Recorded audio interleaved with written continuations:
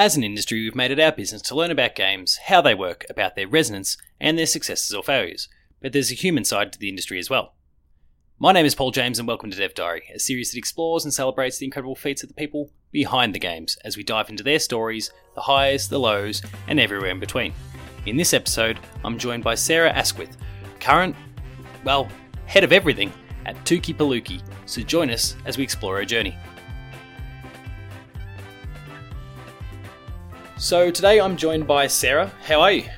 I'm good, thank you.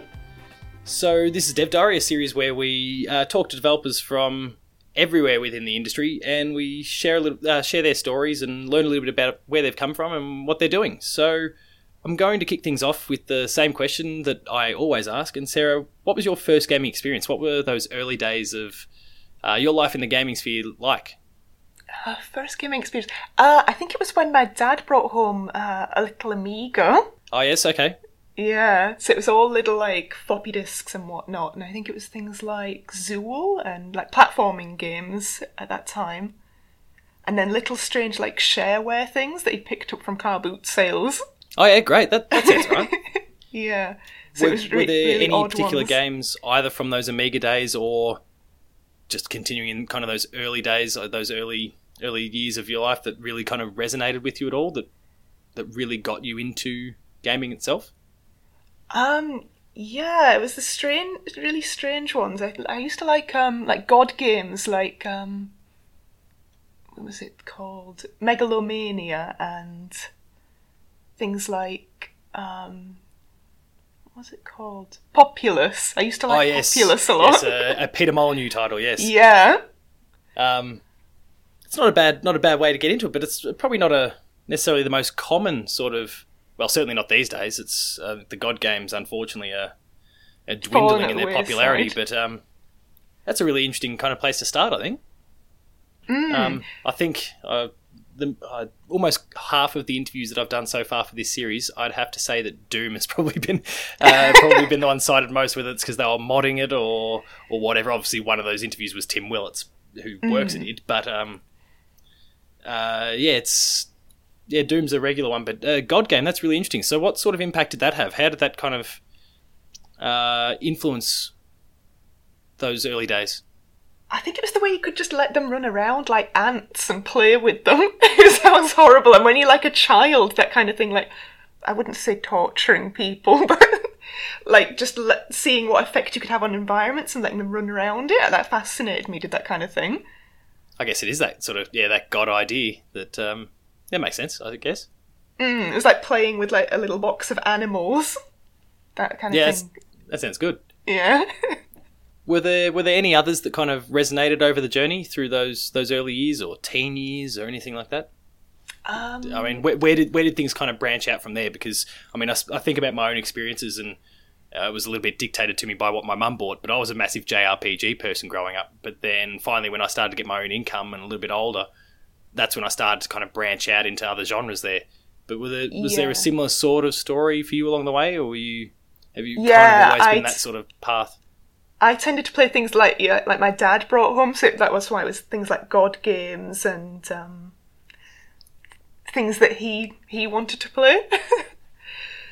and then you just picked him up and tried to work with that. Yeah, and see where I could find the fun in what he was wanting to play. And then it was... where did we go from there? I remember I really wanted a PlayStation because my friends had one. Yeah, that's my story as well, actually. Yeah, so I wanted to swap because you could swap and change games, so you could like all have one game and then pass it around, or all sit together and play them. Yeah, it makes a big difference. Yeah. So it was like things like being able to sit and play things with friends, or like narrative games together. So we'd sit down and play things like Spyro or horror games like Silent Hill and things. And one of us would take the controller and the other one would be sat there with the walkthrough because we were all too scared to actually figure it out, like trial and error style. Yeah, that makes sense. I can appreciate that. Yeah. Thankfully in that same period I kind of avoided the horror games, so I don't think I would have been able to cope. I recently reviewed Resident Evil 2 and the remake, and that as a grown adult still terrified me, so I don't know what I would have done back then. Ah, yeah, because I wasn't a big fan of the horror games. It was all my friends were. They were all big horror film buffs, so that was very much their thing. Oh, yeah, of course. Yeah. So, what does that kind of look like these days? How's that all manifested in some of your gaming interests these days? And obviously, you yourself are working on a particular sort of game, which we'll get to shortly. But how's that kind of developed over the years? I think I like things like pet games and things like nostalgic things. So it's stuff like I'd find my fun in like being rewarded with little pieces of animation and things. So I'd come from an animation background. Oh yeah, of course. Okay, I'll make a note of that to discuss that shortly. Yeah, so I'd come from an animation background because I thought I couldn't make games. So for a while, I looked into going into studying games, and wanted to go to, I think it was Sheffield Hallam in the UK. And all my friends came along and sat down with me, because before you go to university, they do all the talks and try and sell you the course. Yes, of course, the pitch. Yeah. So we all sat in on that, and it was all very, very maths-based, it seemed. And when I got out of the talk, all my friends turned to me like, we were the only girls in there, and I was like, oh, God. It's a bit intimidating. It was a little bit, and I just felt I couldn't play with the math side of things. So I went into doing animation instead. So I was like, oh, if I could work maybe in games or something similar, the animation side of it maybe. Yeah, so understood. That makes sense. Yeah, so I went into that into the animation sort of thing. And so, what did that period look like? So, what sort of animation were you doing? Any particular projects that you worked on over the journey? Yeah, it was mainly 2D animation I did, so it's not really, it wasn't the best idea to go into games, but that's the kind of thing that I fell into. That's the kind of thing I enjoyed. It's very much like cartoon Saturday morning kind of things. And then I'd work on animations for like festivals and things and do cleanup. So that'd be taking like someone's very rough animation and doing all the in-betweens and inking the frames for that. And then as we went through the project pipeline, I moved from doing that kind of thing to colouring. So you take all of the inked frames, you put them into a scanner, and then you drop all of the colour into the different spaces you'd created. Yeah. Yeah. So it was a good time, and it was something I really do enjoy. Yeah, it sounds quite cool, actually. Yeah. As someone who doesn't really have a creative bone in my body, you were talking about the maths not really jiving with you. I am a maths person, but and the creative side is not something that necessarily clicks with me as easily. But that sounds really quite cool. Oh yeah, cheers. Yeah. So, and then shortly after finishing university, I moved over to New Zealand because that's where all my family decided to run away to while I was at university. So it's not a bad part of the world to move to, though. Definitely. So it was like, oh, definitely move over there. It's a beautiful part of the world, yeah, like you say. So I came over to New Zealand and looked into moving down to Wellington, but what happened was my mum got sick shortly after I moved over, so I stayed in the Hawke's Bay area and just worked in the Hawke's Bay area and on the side would do animation and illustration type things, like as a side thing. Yep. And what happened was like quite recently, the course I'd been on back in the UK turned from an animation and design course over it morphed into a games design and animation course. And then all of the festivals, like animation festivals back in the UK that I'd previously attended, there was a big one called Bradford Animation Festival. And it morphed, recently it's turned into a games festival. So it's now a festival of games, like a convention for that. And I was like, oh, it's interesting that all these things are very like games focused now. Yeah, certainly the landscape's changing quite a bit. Definitely. So I was like, oh, it'd be nice to kind of tiddle about with that kind of thing. Because I'd... yeah, those sort of things seem to like be changing, not just there, but kind of around the world. I think because of obviously the accessibility that there's a growing accessibility into getting into making games, whether it's in the indie scene or AAA or whatever. And then of course, I'm sure there's a few people, unfortunately, that are just seeing potential dollar signs and going into that far. So I guess the product is that there's a bit of a boom going on. Yeah. what had happened as well is there's all of these, the smaller sites had cropped up, like things like itch.io and Game Jolt. And just for the heck of it, I'd been playing a lot of little like indie games, because before that it'd been mostly like larger games or more polished indie games that I'd been playing, and I hadn't really ever got to play anything that was more studenty or rough or just very small little experiences. And I had a lot of fun with those, and after a while I was like, which ones am I enjoying the most and which ones are really clicking with me? And it wasn't really the ones with a lot of like complex gameplay, it was more the ones that were like very narrative or not much technically going on. And I was like, oh, I wonder if I could do something similar. And that's really why I wanted to give it a go. Yeah, so usually one of my main follow-up questions is, was there a game that you kind of identified that maybe put you on the path, towards games development? I'm assuming in this particular case maybe it was some of them, or was it still some of those games you played in the early days? No, or maybe a combination of all the above. I think it'd be more like the very little indie student games, which were what gave me a kick to try.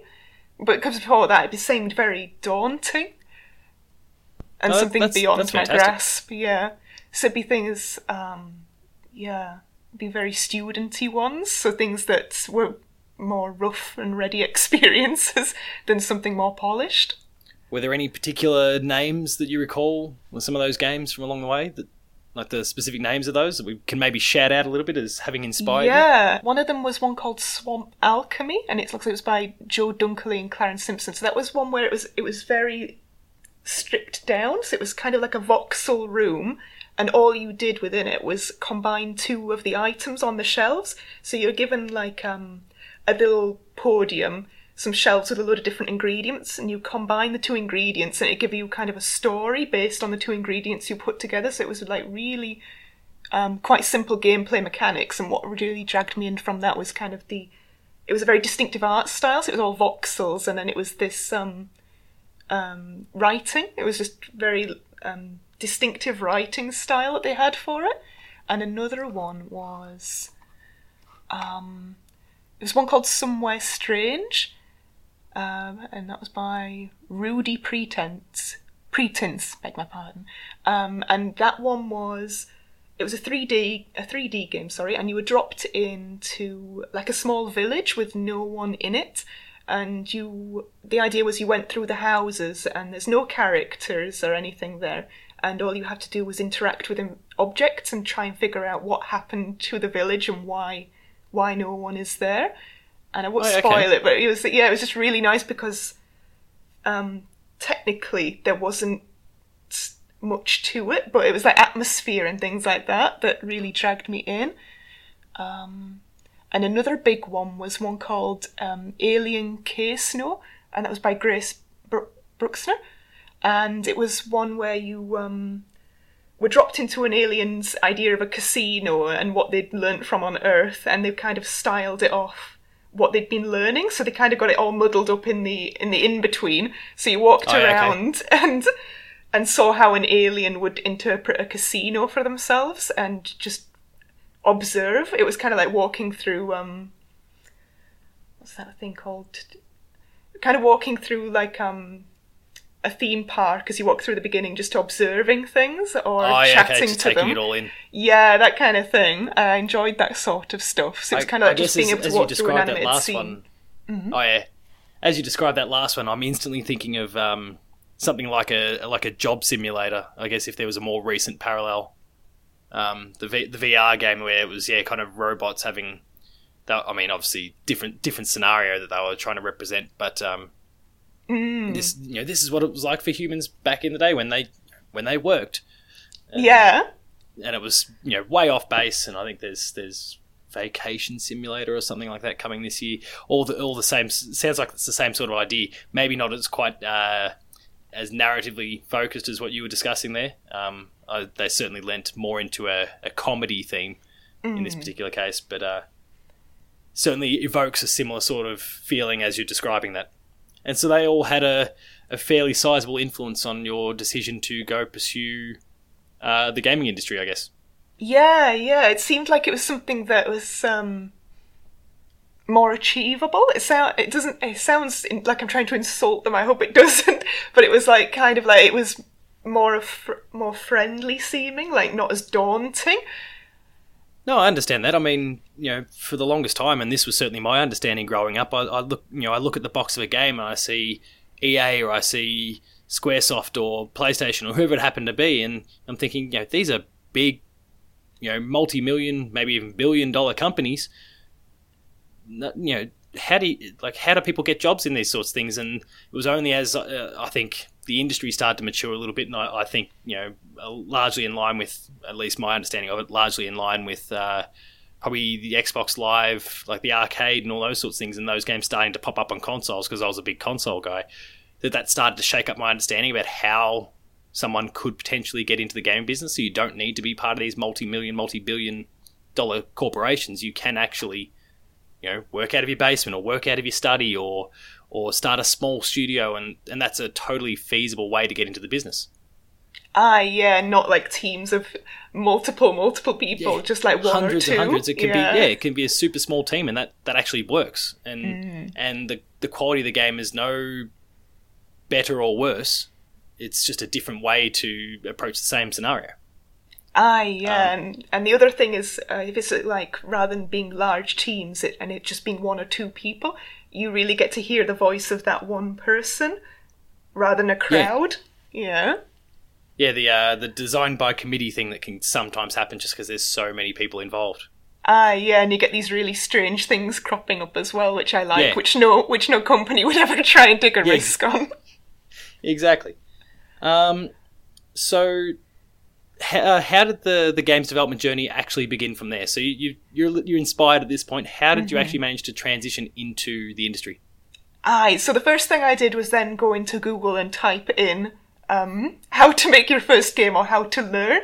And I can't remember the article, but someone had written an article listing like some good programs to really like get someone going and kickstart into it. So it was things listed like, the one I went with I know was Ren'Py, which is like a visual novel software, which is free. And it listed other ones like the Game Makers and some other ones. And they were saying like these are good starting points for like learning to make something for the very first time. And the one I went with was Ren'Py because it did seem like the most straightforward. Yeah, okay, so were you, I suppose, particularly tech savvy at that point? Or how did you begin to learn the ropes? Because, Game Maker or whatever, like there's still a bit of a learning curve there. I've absolutely no idea where to begin. So it gives you, when you open it for the very first time in Ren'Py, it gives you a couple of lines of dialogue from the little static 2D character. And what was nice about it was you could then go into the code of that and kind of see what was making it tick. Oh, yeah, okay. I found that was how I was enjoying learning from that, is kind of being able to get something which worked and then tear it to pieces to find out what was making it work. Yeah, that's a totally logical way to approach these things, though. Mm-hmm. You see that happen in all sorts of different businesses and those sorts of things. Yes, it was nice just being able to break everything. And slowly try to rebuild. And figure out why it wouldn't even start up anymore. So how did things kind of progress from there? So I decided I'd try and make something very small for the very first time. And I gave myself kind of a couple of weeks to a month to just make something small and not try and make something huge and sprawling. Because I found when I was reading little articles about people like trying to learn, a lot of the things were saying, don't try and make like some kind of epic odyssey on your first go, because it's not going to happen. And if you do that, you're going to be making it for the next few years and never see the end. So I was like, okay, I'll make something where it's just really, really short, something where it's just me messing around mainly. So it was made up, steps. Definitely. So it was made up of mainly like me learning how to do things. So I wasn't really concentrating on the narrative in it. I was just trying to like stitch together little things I'd learned and like piece together a load of little different learning exercises. And I found that if I gave myself a deadline, it definitely was a way to get me to cut it all off by a certain point. And so how long did you give yourself? In the end, I gave myself a month and I made something. And what happened was there was a call for entries down in Wellington for a festival called Play by Play I'd seen. And I was like, I don't expect to actually get into this, but I was like, there's a good date and I can't move that date. So I gave myself the call for entries to get it done and then enter it in just as like a kind of a ritual thing, even though I didn't think it was going to get anywhere. It was like, I've done it, I've entered it, and that's the end of it. And how did it go? It got in. I was Congratulations. I was pretty shocked. But yeah. At first I was more excited that I'd got something done and I could call it mine. So I was like, and then it was actually considered to be worthy, which is I guess the cherry on top. Someone thought it was an actual working game, which was a lovely compliment. Yeah. So yeah, how did things kind of begin to progress from there? So you've made your first small project. We are gradually creeping towards the current day, I guess. But how did things begin to develop from there? What was going through your head after you've had that first project? It's been fairly well received, and I guess you're looking at what's the next step from there?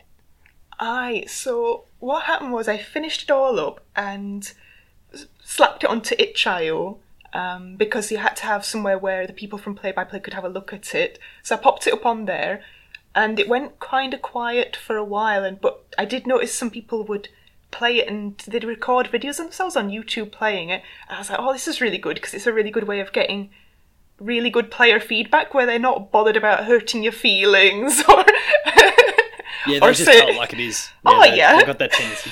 Which was nice.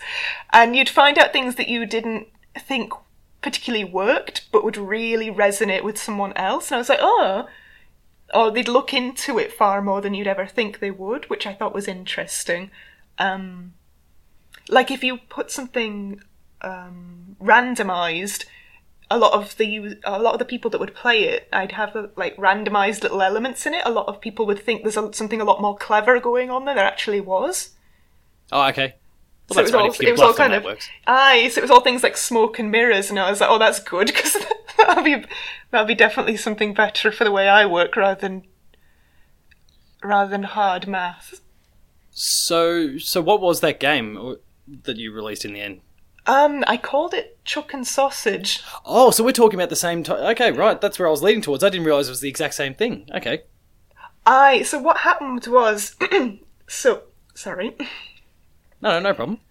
So I decided that I'd just make these little games, and I thought, oh, no one's going to really pay attention to them, and it's all going to go at the wayside. But I thought if I called them all under the same name, like... and just put little, like, subtitles on them, subheadings, sorry, not subtitles, that I could look back and see where I'd come from, like how things had improved, or if someone had played the first one, maybe it was easy for someone then to recognise it was the second one. Yeah. And if they'd maybe played it on YouTube or wherever, or had covered it, it was something they'd maybe pick up again, and I could then look at how they thought, how they perceived it on YouTube again. Maybe they'd record another video, because it was really great for feedback, because the friends I have don't play games, so I couldn't really get that kind of feedback from someone that was very familiar with gaming. Yeah, that makes sense. Yeah, so I'd make a few, like, for game jams and things, because I found that I'd work good to, like, a set deadline rather than being allowed to just meander at my own pace. Yeah, I completely understand that. Yeah, so, like, having that drive makes a bit of a difference. Yeah. So it'd give me something that I did a couple of game jams, and it'd give me something to, like, really focus on, like if it was to a certain theme, or would push me to try and use a different program. Just to spread your wings a little bit. Yeah, and feel a bit more comfortable with it. Oh, good to hear.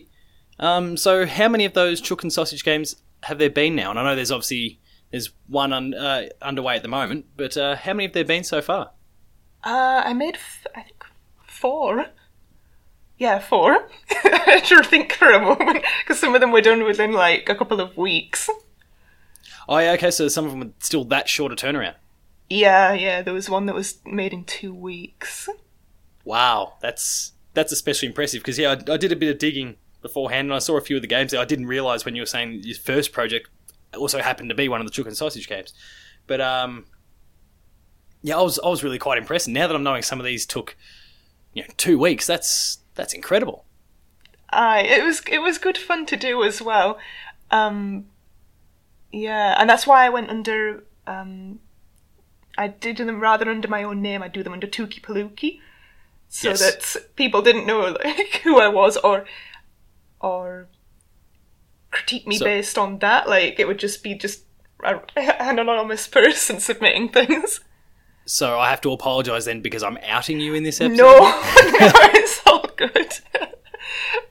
No, I just wanted someone to judge them based on the game themselves rather than the person that was making them. And no, that makes a lot of sense. Because when I was doing these game jams things, you'd end up joining these forums and people would get very angry at people that could do art. So I was like, oh dear. Because they were okay.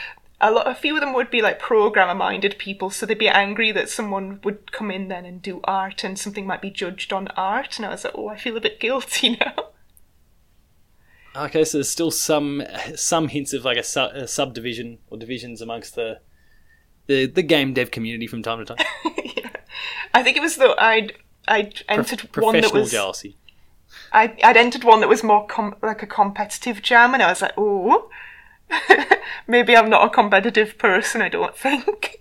Yeah, those sorts of things. I guess they bring out the best and the worst in some, and some it just doesn't not really inspired by competition, and that's totally okay as well. Fun. So, given that you are developing these games on your own, how do you go with that? Because I mean, you spoke about how you have some friends nearby, but they're not necessarily into games. You're bouncing ideas around courtesy of some of these other opportunities, but how is that when you're kind of sitting there working on the latest title, and how do you kind of internalize it? How do you analyze what you're working on, and try and internally refine what does and doesn't work? So at the moment, I'm working with a publisher in America. So what happened was they'd seen the Chook and Sausage games and reached out to me based off of those. Is that Armour Games, if I recall? Yeah. So they reached out to me about, I think it was December of 2017. Great. Yeah, and at first it's like, oh, who are these people? What are they up to?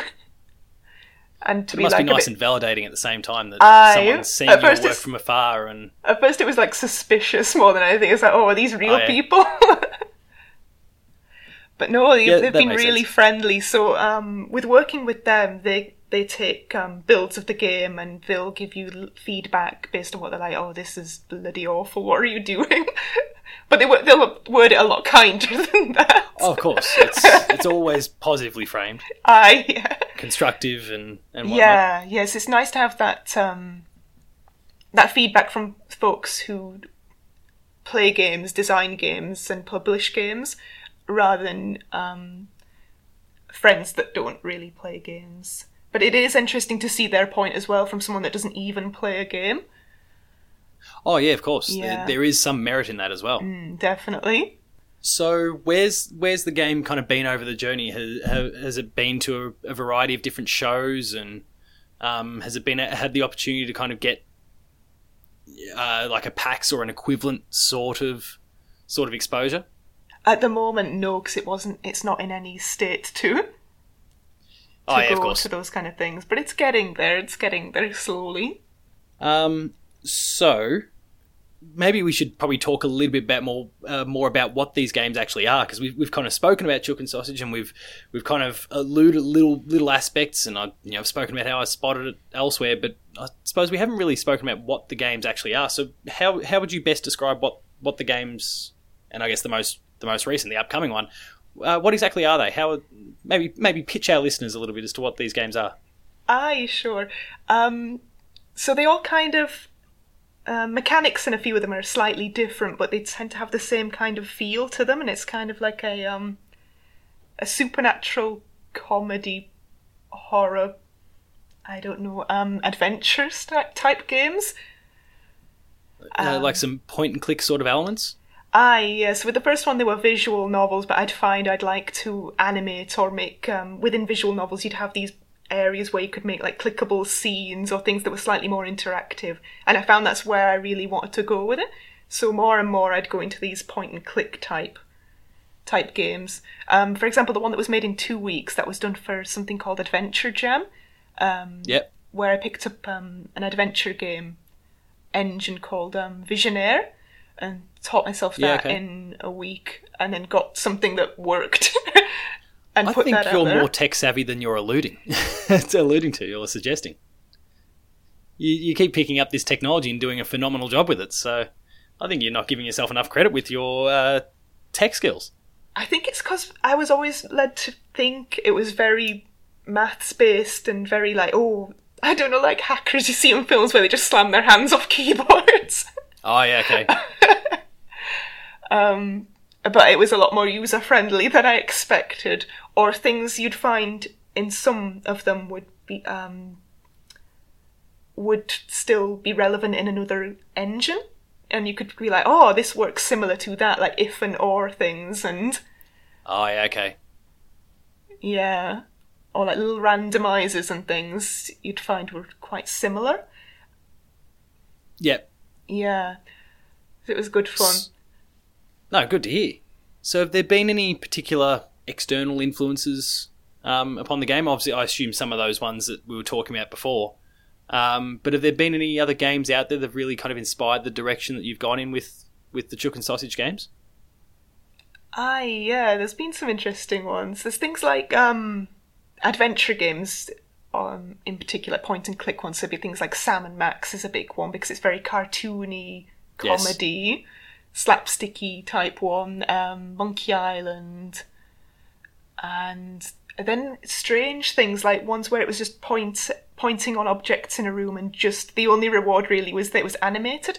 There was like a strange period in the 90s where there were a lot of these interactive CD-ROMs that were like supposed to be, they probably were educational, but I don't know how much educational value I was getting from them. They were the interactive storybook type games where you just click around a scene like Blinky Bill, and there was a range of Disney ones. Yeah. Yes, now I know what we're talking about. Yeah, I don't know how much educational merit they have. Yeah, I'm not sure either. I guess because they're not violent, they'll just bundle them into an edutainment. Yeah. And there was another one that was a big influence that I don't think is classified as a game. Is there was an interactive CD-ROM for one called The Way Things Work, and it was all these little cartoon mammoths presenting like how objects in the everyday would work, and you'd go through. It was like an interactive encyclopedia. But on each page of the encyclopedia, you could click around and find animated things and videos, and like the book would pop to life. And I'm not sure how much I actually learnt about the workings of a television, but I certainly learnt there were mammoths living inside it. Oh, well, that's all right. That sounds legit. Yeah. So it's things like that, just being able to click around scenes and find things that would pop to life in unexpected places. Like the game was the reward of finding animations within an educational book. Oh, great. So, the project itself, how far along is it? When would people expect to get their hands on it? Hopefully, I'm not going to try and flush out a more formal date or anything like that. This year. Good to hear. Yeah, this year. So it's all getting fun.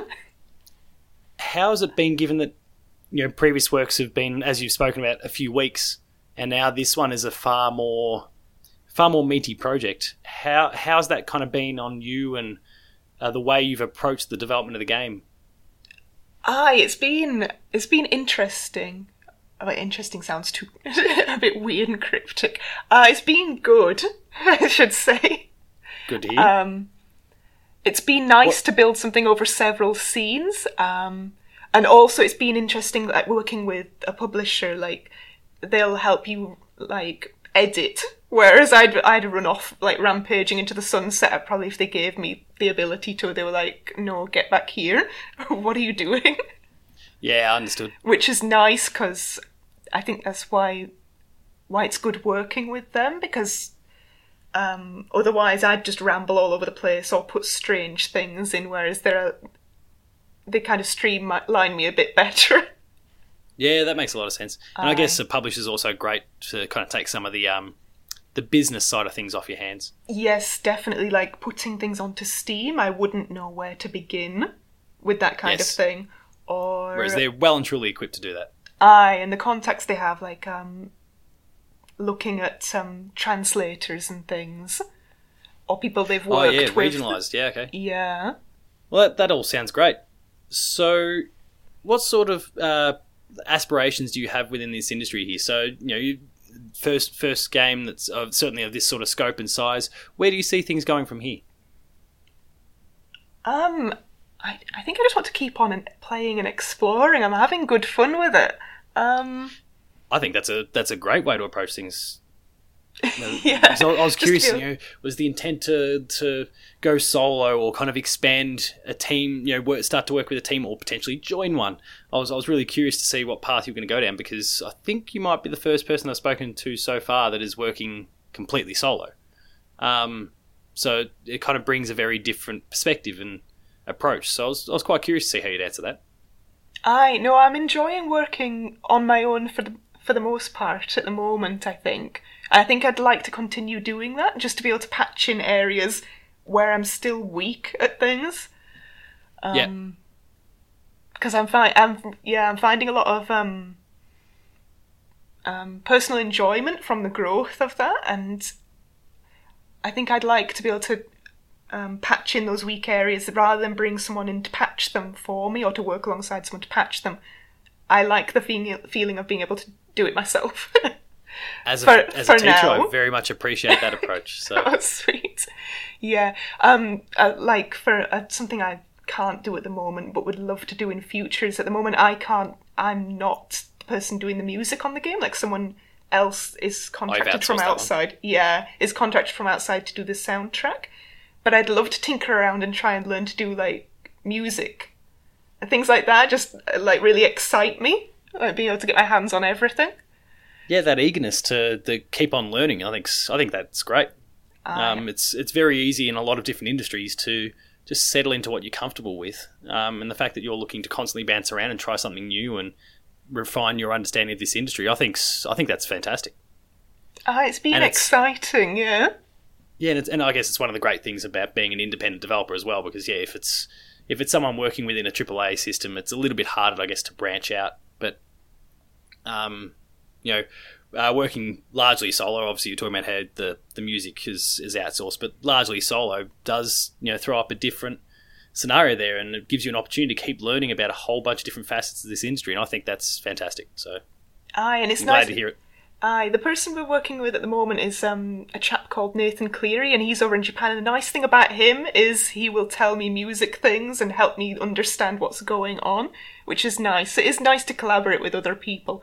And the other good thing at the moment is because there's so much out there, like the internet's a fab resource that wasn't around, like, or at least wasn't in the same capability. Like, YouTube is fantastic for learning things.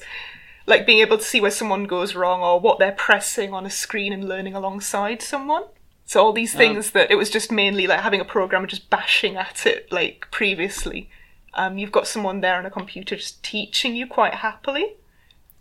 Yeah, it's a great resource. It's as many bad things can kind of stem from the internet. It's great in a lot of ways, and that you're certainly taking full advantage of it. So what have been some of and we're starting to wind things down a little bit here, what have been some of the most valuable lessons or experiences you kind of gone through so far in this journey? Have there been any particularly significant moments that have really resonated with you as you've been developing these games so far? It's a tricky one to answer. A few people have had some difficulties with that one. No, I'm trying to think of one moment. I think it's more of a regret for one of them. It's leaving one of them half finished, so it was just in demo state. So for one of the game jams, rather than doing a full experience, I ended up doing a demo, and I wished I hadn't done that. I wished I'd done something and wrapped it up, because then you've got something out there that's perpetually in this demo state. And people are like, oh, is there a full version coming to that? It was like, no, it was just made as a demo and dies as a demo, really. Yeah, understood. Yeah, and I wish I'd done, like, small things the whole time on the run-up to it and never had something in a demo state, because, I don't know, the word demo makes it sound like it was going somewhere where it wasn't really. Yeah, there's a direction, and ultimately it just stopped. Yeah. And it was sad because it got picked up by quite a few people would play that on YouTube, and a lot of people saw that. I was like, oh no. And now it looks like it's headed somewhere. So when people now send me messages asking after it, I was like, oh, I'm sorry, it's not going anywhere really. So, and yeah, I guess that's a little bit hard to have to deal with from time to time. So what have been some of the more treasured memories that you've had over the journey so far? Have there been any moments that have really, really clicked, and that I guess you'll, one of those sort of things you can look back on and I'll always remember that? Was it the release of the first title, or? I think so, yeah. And the weird thing was that the first person, like on itch.io, you can have someone pay, like donate to it if they like it. And the first person that donated to it was my little brother. They'd found it. That's nice. I was like, oh, he's a very unsupportive sibling outside of that, and would just laugh at what I was doing, but yet he did that. I was like, oh, that's interesting that you'd do that. No, I'm glad to hear that. Yeah, he'd usually not be interested in anything like art-wise that I do, but it was just interesting that he did that. And that was really nice. A bit of sibling support was good. Yeah, I suppose, the sibling rivalry can be very real at times. Oh, we're really, really rough to each other. It's good, though. But when it goes the other way, all of a sudden, I guess it clicks a little bit more. You're describing a situation that sounds very familiar to myself, so... So yeah, I can appreciate that. And maybe I need to rile my sisters and family up. Why aren't you saying something nice like that? Yeah. No, and it's been nice to have like emails or messages from people that did enjoy it, or it did click with them, or bits they enjoyed, or people making like fan art and things. I was like, oh, I've never had someone make fan art of anything I'd ever made. So it was really like unusual but really flattering. Yeah, I can understand that. Yeah. So I think when I first got like a little piece of art from someone, I think that really clicked. Like, yeah, I'll remember that kind of thing. Yeah, so what does the road look like from here? Obviously, you're targeting 2019 for release. Mm-hmm. The game is currently coming to PC and Mac, if I'm correct? Yes. Yeah, so what do things look like from here? What's still to be done, essentially? So still to be done is its art assets, really, and finalising script. Yeah. And then getting sound effects in place, and hoping that everything runs and doesn't come crashing down around my ears. I guess that's the perk of having a publisher up your sleeve, like you were talking about before, though. Hopefully that's not going to occur. Yeah. And so this is the first time that one of those games is actually surfacing on Steam. Yes, it is, yeah. Yeah. No, good to hear.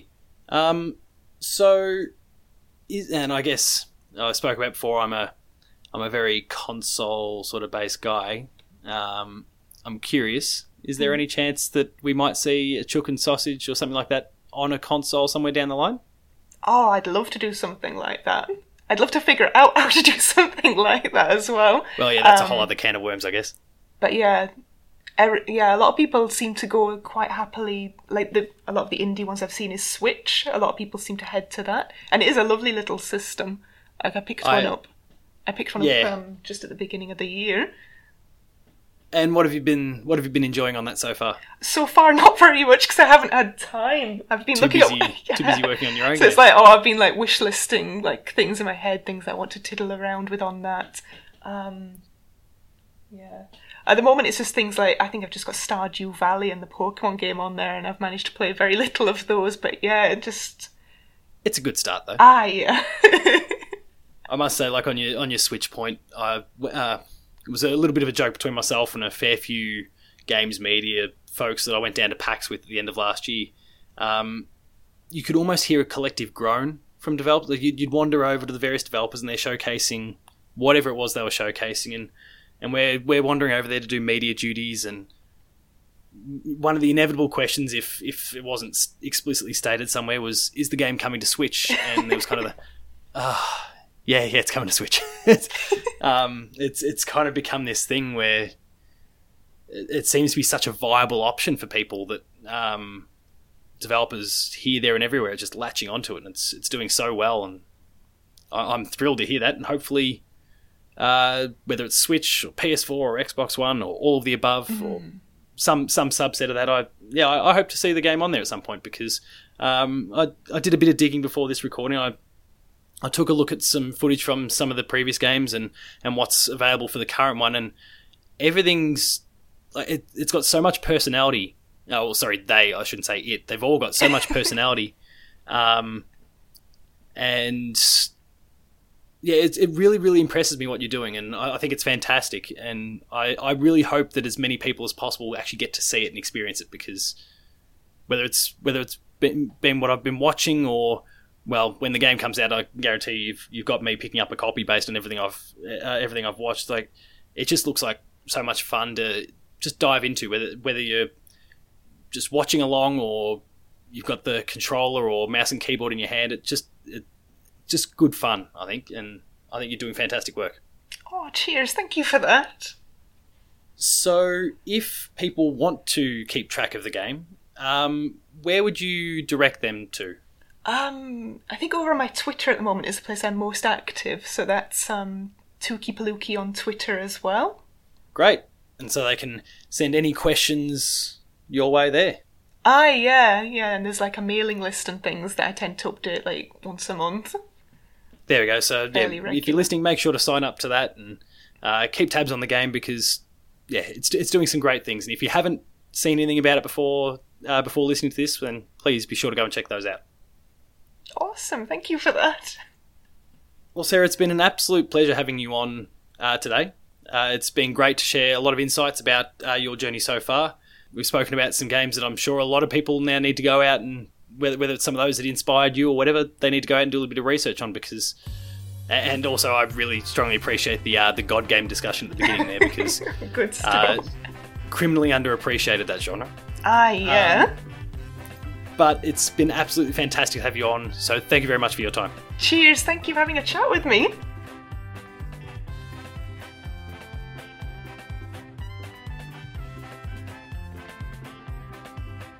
That concludes this entry of Dev Diary. Be sure to subscribe to this feed, share it with your friends, and give us a 5-star review to help boost the show up the charts for greater exposure.